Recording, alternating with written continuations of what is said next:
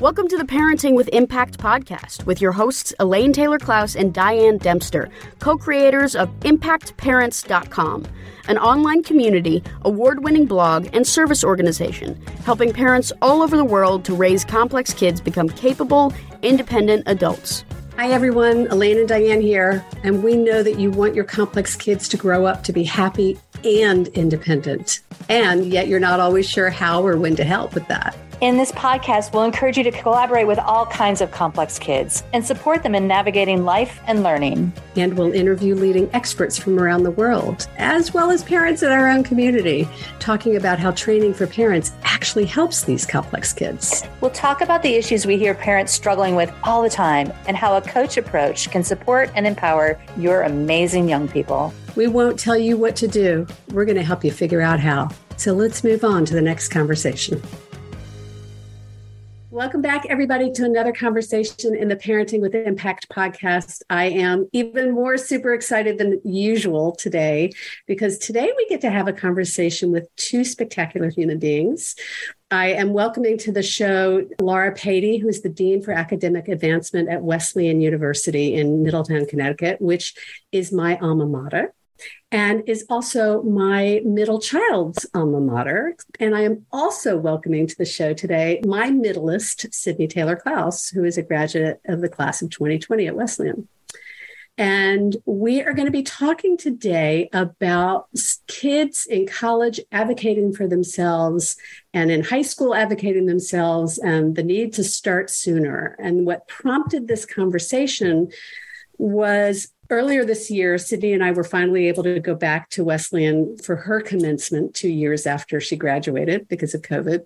And we were having a conversation with Dean Patey, who has been an active part of Sydney's college career for many years, throughout those years. And we were talking about what a difference it makes when kids come to college ready to advocate for themselves.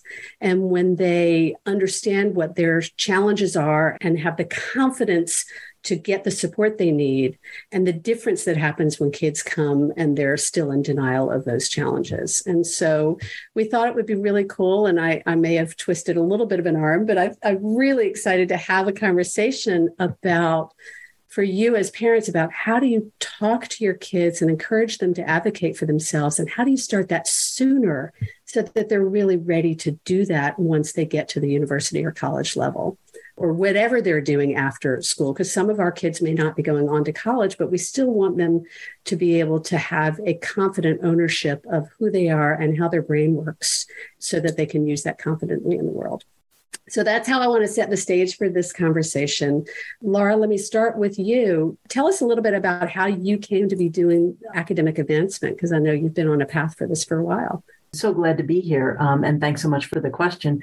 It is an interesting journey. And I am an educator at heart and was a teacher in the K-12 arena for a while, and really worked very closely with students who had learning disabilities and attention issues, and recognized that for many of those students, as they were leaving, as they were graduating from high school, I would ask them, because I was teaching in a school that provided tremendous support for students, I would ask them if they understood what their needs were and what things we were doing that was making the educational experience more meaningful and positive for them, so that they would know to go and be able to ask for those things. And I actually had as a final exam in my class, you walked into my class and I'm your professor in college, tell me how you learn and what you need.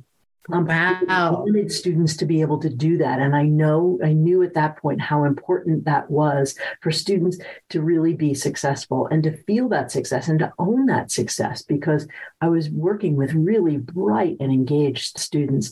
So I had my own business for a number of years, providing educational consulting for young adults with disabilities, and then got into higher ed. And I've been in higher ed for a long time. I was in one of the first positions where accessibility was title, and a director of accessibility for students with disabilities in a college, and have been doing this work for, probably over 30 years at this point. And so, I come here because I have a firm belief in really helping students recognize their own capabilities and really realizing those successes. And for students to do that, they really need to understand who they are, how they learn, and what they may need so that they can get the appropriate support wherever they are.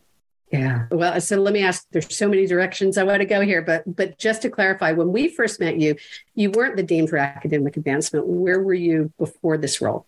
Yes, thank you very much. So I was the Associate Dean for Student Academic Resources. And so at the university, overseeing all of the student support services that we had, which included some peer support services through academic peer advisors and tutors, as well as accessibility services for students with disabilities. I was given the opportunity to move into this role where I am now, overseeing the class deans as well as overseeing student academic resources. And I still have my hands in doing accessibility services with a colleague on a day-to-day basis. I think I would never move into a position that took me away from that direct work with students, because it's what I really enjoy, is watching that development and transformation over 4 years in school, where they really, even if they come in as good self-advocates, just the development of their level of understanding and appreciation for the uniqueness and richness with which they learn and bring to the community. And so that's where I am now. Beautiful.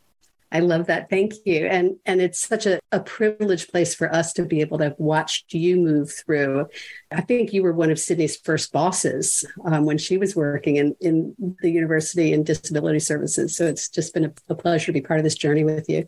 Mm-hmm. So Sydney, what about you? I told you I wasn't going to just ask you what brings you to this conversation, but you and I have had a lot of conversations about what makes you unique, has made you unique as a student, and your capacity to self-advocate without shame, without embarrassment, without self-judgment, to really accept your challenges as well as really playing to your strengths. So what makes this conversation important for you, or what brings you here? Yeah. So I think also, hi, everyone, I'm Sydney. I think what makes me excited for this conversation is being able to share with parents the kids' perspective. And I have to say, I am one of those unique children who was raised by the coach approach for many years. So I think I did enter high school and college with way more interest in advocating for myself than most of my peers. And with that, also seeing how that changed throughout time, and how, even though I thought I was going into college pretty good at advocating for myself, how much better I got with the support of accessibility services and Dean Patey and her other colleagues, and just being able to share what it's like from a student perspective and how hard it can be to ask for help, even when you're good at it. So trying to give parents that perspective. And I think that's what I'm really excited about in this conversation, just to give them some context. To all you listeners out there, I have dyslexia. I was diagnosed in 2nd grade. So I've been working with teachers and professors and administration for accommodations since 3rd grade. So it's been a good bit of my life. And in high school, in middle school, I had a tutor that pulled me out of some classes to help me with reading. And then in high school, I took a study hall my first year to manage the change in academic load moving to high school with the learning challenges, and then was able to go back to other electives the rest of high school. And then when I got to college, I actually met Dean Patey either during orientation week or that very first week of classes, because I set up an appointment to sit down and figure out, what do I need to do to get accommodations in college? And I know that they had those meetings through the first month of school, and I just happened to be in the very first week of them because I reached out and I advocated for myself. And I was able to, all of college, I met with every single professor within the first 2 weeks of classes to get set up for accommodations. So really running the whole gambit of learning how to ask for help. And even when I wasn't saying, hey, I need help, just saying, hey, in case I need help in the future, I just want to get established with you. So building those relationships. Absolutely. Well, Laura, talk a little bit about what happens when the average kid comes to university versus the kid who's already self-advocating, because what really strikes me in what you said, Sydney, is that by that point, you were already clear that was going to set you up for success. I had a professor once who told me kids come to college as high school seniors, and then they come back after Thanksgiving break as college freshmen. So when they first start off, they're still high school seniors in their own mentality. So Laura, what's your experience of what happens when the kids get there in the first place? Great question. I think that an overlay that we need to keep in mind is also the developmental perspective. And so in terms of where young adults, teens and young adults are, is that with every fiber of their being, they're wanting to be independent. And so if they have received, really wonderful supports, even those students sometimes are like, I'm in a new environment and I want to try it on my own. And so they may be reluctant or hesitant. And so we have a couple of mechanisms that we use to bring students in. So one is we ask about this before students arrive. And we ask this of all students who are coming into WES. So that gives us a chance to really know who we should be seeing, because we ask them about accommodations they may have received in high school. And so students might share and then say, but I'm not sure. And we honor that. We don't say, well, you have to. We honor where they are and say, but we'd still love to chat with you. And sometimes we might wait for that chat for a couple of weeks in when we know things might be getting a little busier than they anticipated. And this might be a good time and they might be more amenable to thinking about accommodations. But the average student really doesn't have a good understanding of what it is they need. They have a very cursory understanding of the accommodations they've been provided, but not really an understanding of why those are in place, which is really limiting because it's limited to whatever they've been given before. And we can think of a whole range of additional supports that may be appropriate. And we're able to engage in that when we get involved in really an interactive process and discussion with a student. So for some students, we go back to the documentation that they bring. And I ask, has anybody ever gone through this with you? Has anybody ever shared this with you? And I don't do it for the perspective of I want to share what the challenges are. And I say that straight out to the students. I say, you could tell me what's difficult. We already know those things. But what I want to show you are the strengths that are embedded in this profile as well, that I can already see in your profile, the things that I know you're good at. Because as human beings, we tend to dismiss those. We discount those because it's easy for us, right? And so for students to have an understanding of what they need to know what's challenging, but they also need to know what tools they can use as potential workarounds. So for that student who's really not very good at looking at charts and graphs and understanding information, we might say, well, the text that describes those charts and graphs may be far more helpful than looking at the graph itself. And they'll be like, oh, yeah. And so I'll say, don't worry about the chart and graph. Worry about understanding the prose that goes along with that. And the same, the opposite is true for other students. The students who have difficulty getting meaning from the words can look at a graph or a chart and totally describe exactly what's being. I'll say, so you don't need to read that. Right. You can look at this and understand. And those are the techniques and strategies that we want to help students understand. And I'll be honest, high schools can do a really good job of working through that. And they put in place ways of helping students, but they aren't explicit about it. So they're not helping students really own those things. And if you were to say to a high school sophomore, I can see that this is more challenging, but doing it this way is better for you, and naming it, that would really empower students to be able to be a better self-advocate. Yeah, the metacognition of it is helping. Exactly. What you said a little while ago, I think is so powerful, which is they get there knowing what accommodations they've had, maybe, but certainly not knowing the purpose of those accommodations and why they needed them. So, and I want to invite you two to talk with each other. You don't need me throwing questions back and forth. And Sydney, based on what Dean Patey just said, what's coming up to me is, I'm curious if you can think back. Do you remember what happened in high school, whether it was from the school or from me or anything, that set you up for understanding what you needed these accommodations for in the first place? Because that's really where it starts, is helping our kids play to their strengths, understand their challenges, and understand why they're getting accommodations. Well, one of the things that Dean Patey said that resonated a lot was when we get to college, we've had some accommodations that help with some things. And we have those, but if we go back to the document of why, Dean Patey and Accessibility Services found me other accommodations that I had never even imagined. For example, I had never done a Scantron test in high school, but when I got to college, I was in intro psych, which was a 160-person lecture, and I was faced with a Scantron test, and it was terrifying. And I talked with Accessibility Services, and we realized that through my diagnoses and my accommodations, I could take it on the test booklet and have the TA help copy it over into the Scantron form.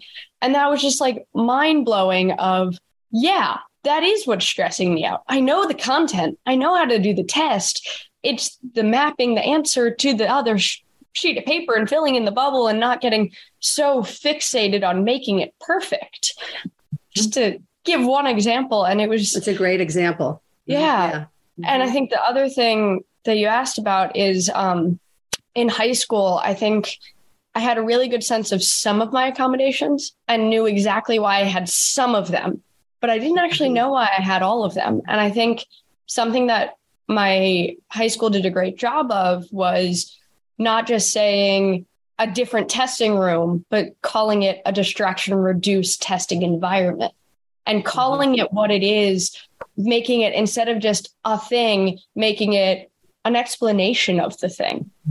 And Wesleyan did that as well. It's not a separate testing room. It's a distraction-reduced testing environment. And that can mean different things for different students. And that's something I love seeing is, for me, I just needed to be not in a giant 160% testing hall. I needed to be in a small classroom with max like 10 students, but I could be around other people. Whereas other people probably needed an individual testing room based on their diagnoses. So I think giving a name that's a descriptive name was something that was really helpful for me. Yeah, some of those conversations, Sydney, that we might have with students, they might have a separate testing, location, and they copy oftentimes in their request exactly what they were given before. And when we go to the documentation, we start talking about things that the high school was unable to provide. So for example, we might say to a student, have you ever listened to your readings while you're reading them? Because we know that improves reading rate and reading comprehension. And so we have a couple of different tools that can help you convert your text material so that you can listen to anything you want to, that you need to read, but read along with it. And showing students how some of these tools are built into the phones and the laptops they're already using. They're not add-ons. They're really just there and available to them. So it's really fun talking about the range of possibilities, or, especially when students need to do 300 pages of reading a week, and they're trying to manage that. And how do you navigate that? Or note taking, and how do you keep up with a class so you're not worrying about writing every word? There are tools that students can use. There are LiveScribe pens or Glean, as a software package that we can provide students that allow them to capture the lecture, an audio of the lecture that's connected to their notes. So you can write write the overarching phrase and then listen and be attentive and be present in class. And then come back later and touch that part of the notes with your pen, and it will replay that part of the lecture. So you can really fill in those pieces that are missing. And it changes the way students then present in class. But some of this requires that students really understand that it's difficult for me to write my notes because I'm so worried about what I'm writing. And I realize I've missed 5 minutes of what's been said because I was worrying about spelling something that I was trying to put in my notes. I have something that just came up from what Dean Patey was talking about. My senior year, I was an academic peer advisor, so helping other students with things. But I was also, I might add. Thank you. Again? I said a wonderful one, I might add. But I was also just a friend. And one of my friends had a concussion our senior year. And I encouraged him to go to Accessibility Services and get some support. And he did. But before he did, I started showing him some of the accessibility tools that I knew about for academic accommodations for people with learning challenges that also worked for when he had a concussion and couldn't study in the same way he had been his whole life as someone that's mostly neurotypical. And he was mind blown at how much accessibility software there was out there. And when I showed him one, he's like, okay, yeah, let me go to accessibility services. That's helpful. So it was a really cool way to be able to share it. And being an advocate, both for myself and for other students as an academic peer advisor, I had learned a lot about what's out there, but I knew I still didn't know everything, but I knew how to connect people with where they needed to go. So that's just something that popped into my head. Well, it's brilliant. And what really jumps out at me is you got his buy-in, right? Yeah. You got his buy-in. You showed him something where he said, okay, I'm in, I want more. And so I want to go back for a minute to the parents listening whose kids are still in middle school or high school and who are struggling because, as you say, this is the age when the kids are individuating. They want to do it on their own. A lot of times when they hit 18, even if they've been using services, that's when they stop using them or they stop taking their medications, really common. I shouldn't need this. I can do it on my own, right? Oh, I've gone down that path before. That happened with me before. I can talk about that in a minute. Every kid around that age, every parent of every kid, everybody does it, even the kids who are bought in. But so any concept or advice you've got for parents about how do you foster buy-in for kids who don't understand that the accommodations are really leveling the playing field, who don't understand that the accommodations really are fair? Because they get this message from society that it's not fair, that you're getting special treatment, that, so what thoughts? Let me tell you what I say to students, because I meet with many students, especially students who are diagnosed while they're in college, right? Mm-hmm. Who have never had accommodations before. And I'll say to students, I really want to meet students where they are. Because I think that that's important to hear them, to hear their concerns, and to really validate where they're coming from before I go in with any pitch or trying to convince them otherwise. Sometimes I'll just say, well, these are things that are available, and I'd love to meet with you again in another week or two and see how things are going, and we could talk more about this. Not like you have to do this. I really make sure that students understand that they're the ones in charge. Mm-hmm. But what I say to students is, I say, I'm wearing these glasses. And I said, it's really not fair because you're not wearing glasses. So I'll take my glasses off. And I said, but you'll ask me to read something and I can't do it. But it would be unfair if I put my glasses on because you're not wearing glasses. And that would be an unfair advantage. And they realize how ridiculous that is. And of course, wearing glasses is not an unfair advantage. It's what you need in order to see. And mm-hmm. they can understand that. And as soon as they begin to understand that, they're like, oh, you have to do the work. You're responsible for doing all of the work for these courses. What we're talking about is how you might do it differently. But faculty will still have expectations. You still need to take these tests. You still need to do the problem sets and write the papers. But how you might go about it might be different based on what your needs are. Mm-hmm. And so that is the entree and the conversation that I have with students. And you can see the light bulb go off and then the sort of sheepish grin that comes over because they understand that, of course, that's, fairness is not giving everyone the same thing. Fairness is giving people what they need. Yeah, absolutely. Well, and for those of you listening who are in our community and in our programs, this is what we talk about taking a disability perspective in Sanity School and in the book. And what you're talking about is framing the concept of fair is not equal, right? Fair is not the same. Right? It's equity versus equality. And there's great pictograms of equality is you put everyone on the same stoop, but you're asking them to reach up for a bar and a little 5-year-old isn't going to be able to reach what a 6-foot tall person is going to reach. But equity is when you put people on a stool that puts them at the same general height as everyone else. Or you see it looking over a fence to watch a baseball game. Yeah. So I told you all this was going to go fast, right? And we have time to hit a few more things, but I do want to start sort of setting the expectation that we're going to start winding down soon. So what else have we not talked about that you feel like we should be talking about? What else is important? I think we sort of began to talk about it, but we didn't really spend a whole lot of time, is how important it is to start this early. These conversations can happen at age-appropriate levels from the very onset of a student receiving accommodations and supports.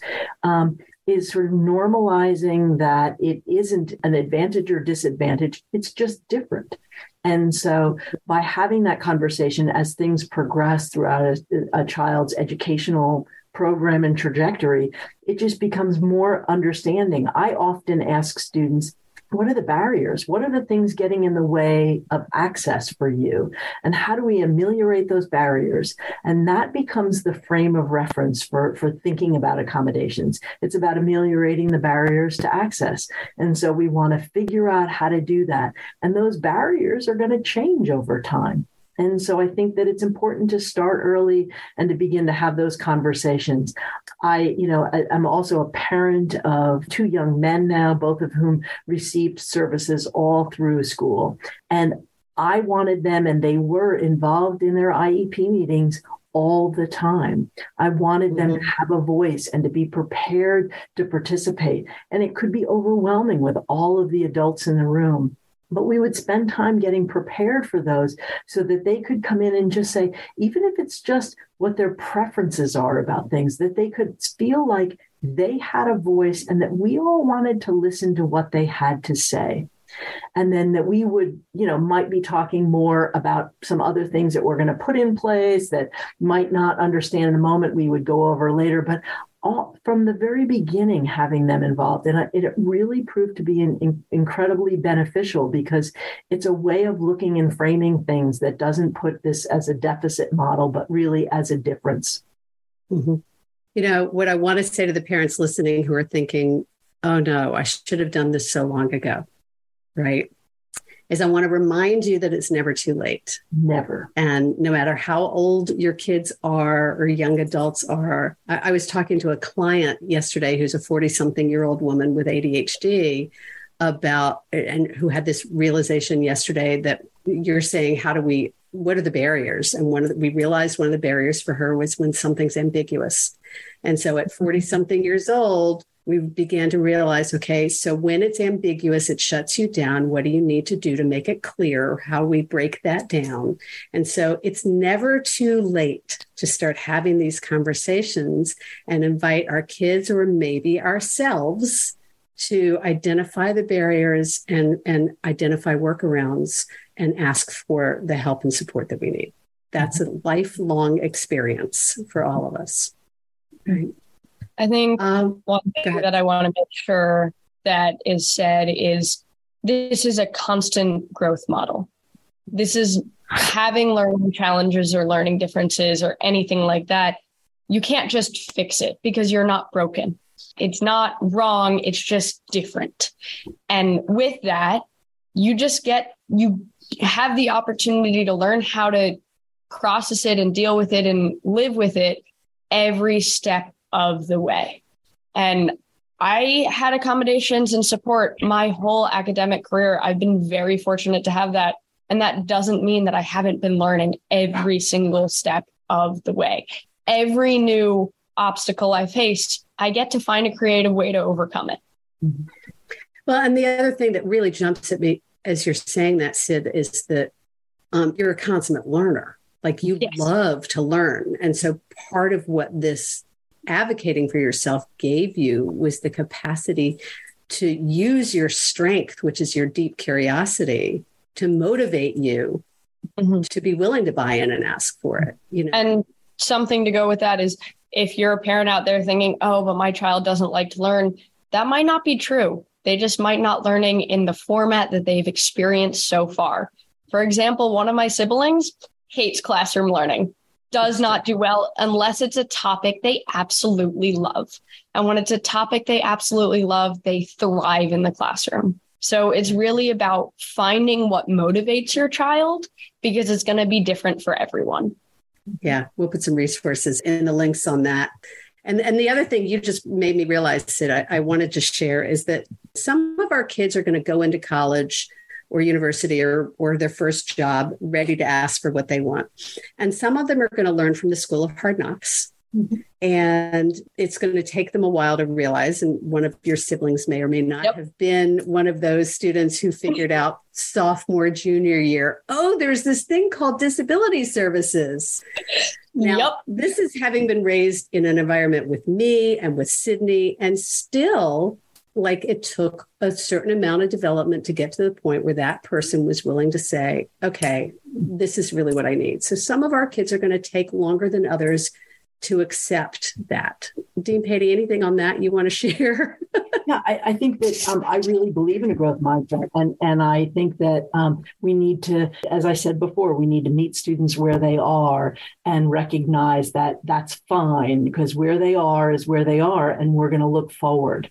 We can look back to learn from those situations, but we don't dwell in the past. We move forward. So what's the next thing? Or how can we make this different if you're at a place where you don't want to struggle as you have been? What things could change and moving forward that way? Well, and I love that in part because what we talk about in terms of coaching is exactly that. We can learn from the past, but we're not going to dwell there. Coaching is a very present and future focused modality.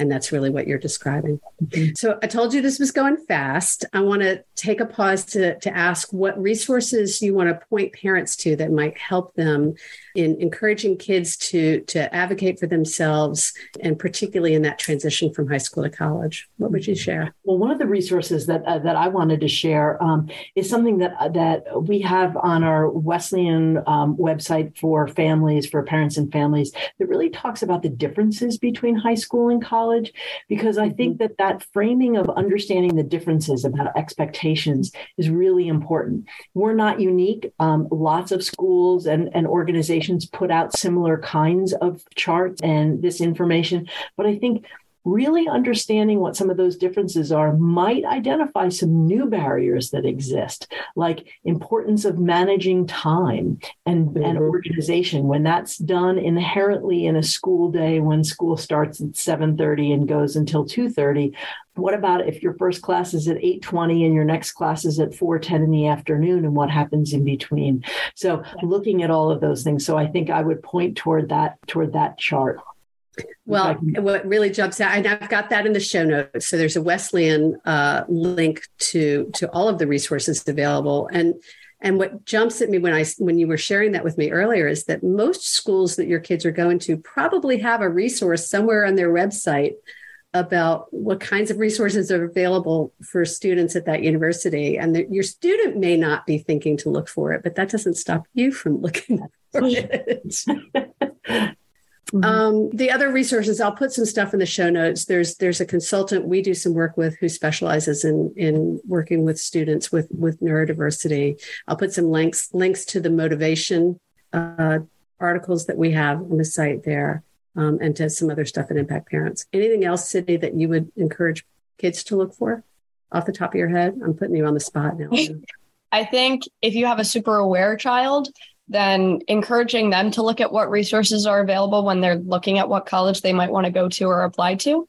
If you don't have a student who's that actively engaged, I think giving them an opportunity, like developing that trust as a parent so they feel safe talking to you about these things, but giving them the opportunity to share what they might be worried about in college, what they might be worried about with academics.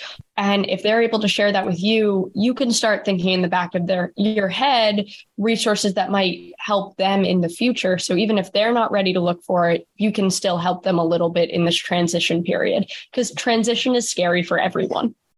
Yeah, for sure. And happens over time. Mm-hmm. So before we sort of wrap this up with a favorite motto or quote, which we'll get to, is there anything else either of you want to add from a sort of content perspective that you want to make sure that you either reiterate or that we haven't touched on yet? I think I would just talk again about the importance of meeting students where they are and listening to them. I think that we think a lot of time that students don't have understanding or insight or thoughts about things. And it's because we don't necessarily make the space for them to do that. And so if we can create the space where your child can share with you or with others what they're thinking about or what they're concerned about or what they see as their own strengths, and really begin to take that in, I think that would be the thing I would want to reiterate. Beautiful. And Sydney, I heard you talking about sharing what they might be worried about. Anything else you want to add? I think we've covered it. Also, don't be afraid to listen again. You're going to learn more every time you listen to advice, things like these. I know I do. Whenever I find something that I'm like, oh, that resonated a lot. I'll go back and re-listen to it later because I know I'm not going to process it all the first time. Great. Awesome. So you guys have been fabulous, and it was every bit the stupendous conversation I knew it would be. So thank you both. Let's wrap it up with a final motto, quote, something that you want to share with the listeners. Might be about this topic. It may be completely unrelated, but what do you want to leave us with today? Can I start? Yeah, you sure can. Awesome. Up until now, when your student, child, family member, peer, friend, anything is struggling with something and they're saying like, I can't do it. It's not you can't do it. You haven't been able to do it yet. You haven't been able to do it up until now, or up until now you've struggled with this. I think it's a great mindset change of being able to say, you're still growing, you're still learning. Whatever you've been struggling with, you struggled with it up until now. What are we going to do to try to change that? Yeah. Will you share where you had that posted and during the process? Yeah. At some point over the last 2 years, my mom shared this advice with me, and I picked up a random napkin, like a dinner napkin, paper napkin that was on the table. I grabbed a Sharpie and I wrote up until now.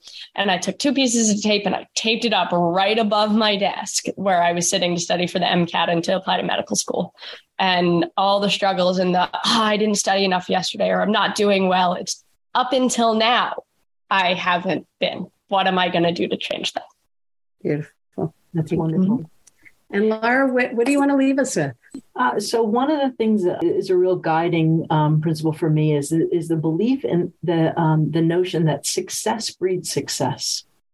Mm-hmm. And I truly believe that. And I think that I have seen that over my many years in doing this kind of work. And so I want to identify for students or individuals with whom I'm working what those successes are.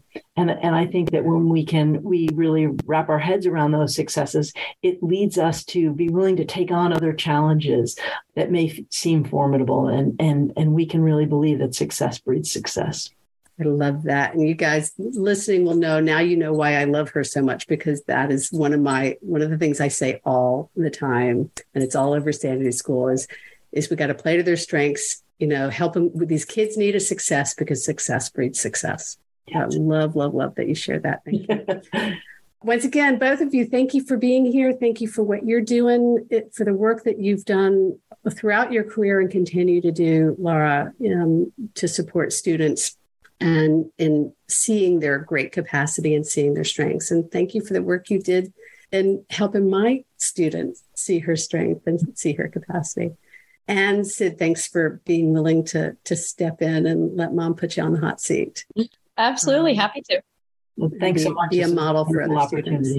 My pleasure. And to those of you listening, thanks for what you're doing. Thanks for being here. Thanks for tuning in. Know that at the end of the day, your conversations, building those relationships, building those the trust, building the collaboration, that's what sets your kids up for success. And that's what makes the difference. You've been listening to the Parenting with Impact podcast with Elaine and Diane. For more information on the Impact Parents community or to join Sanity School for Parents, please visit impactparents.com. If you like what you've heard, please share this podcast with friends who need similar guidance and subscribe wherever you listen to podcasts. For the essentials of Elaine and Diane's coach approach to parenting, download a free tip sheet at impactparents.com/podcast. Behavior therapy training for parents is actually recommended as a first-line treatment for complex kids. For information about Sanity School, our training program for parents or teachers, which has helped thousands of families around the globe, visit impactparents.com/Sanity School.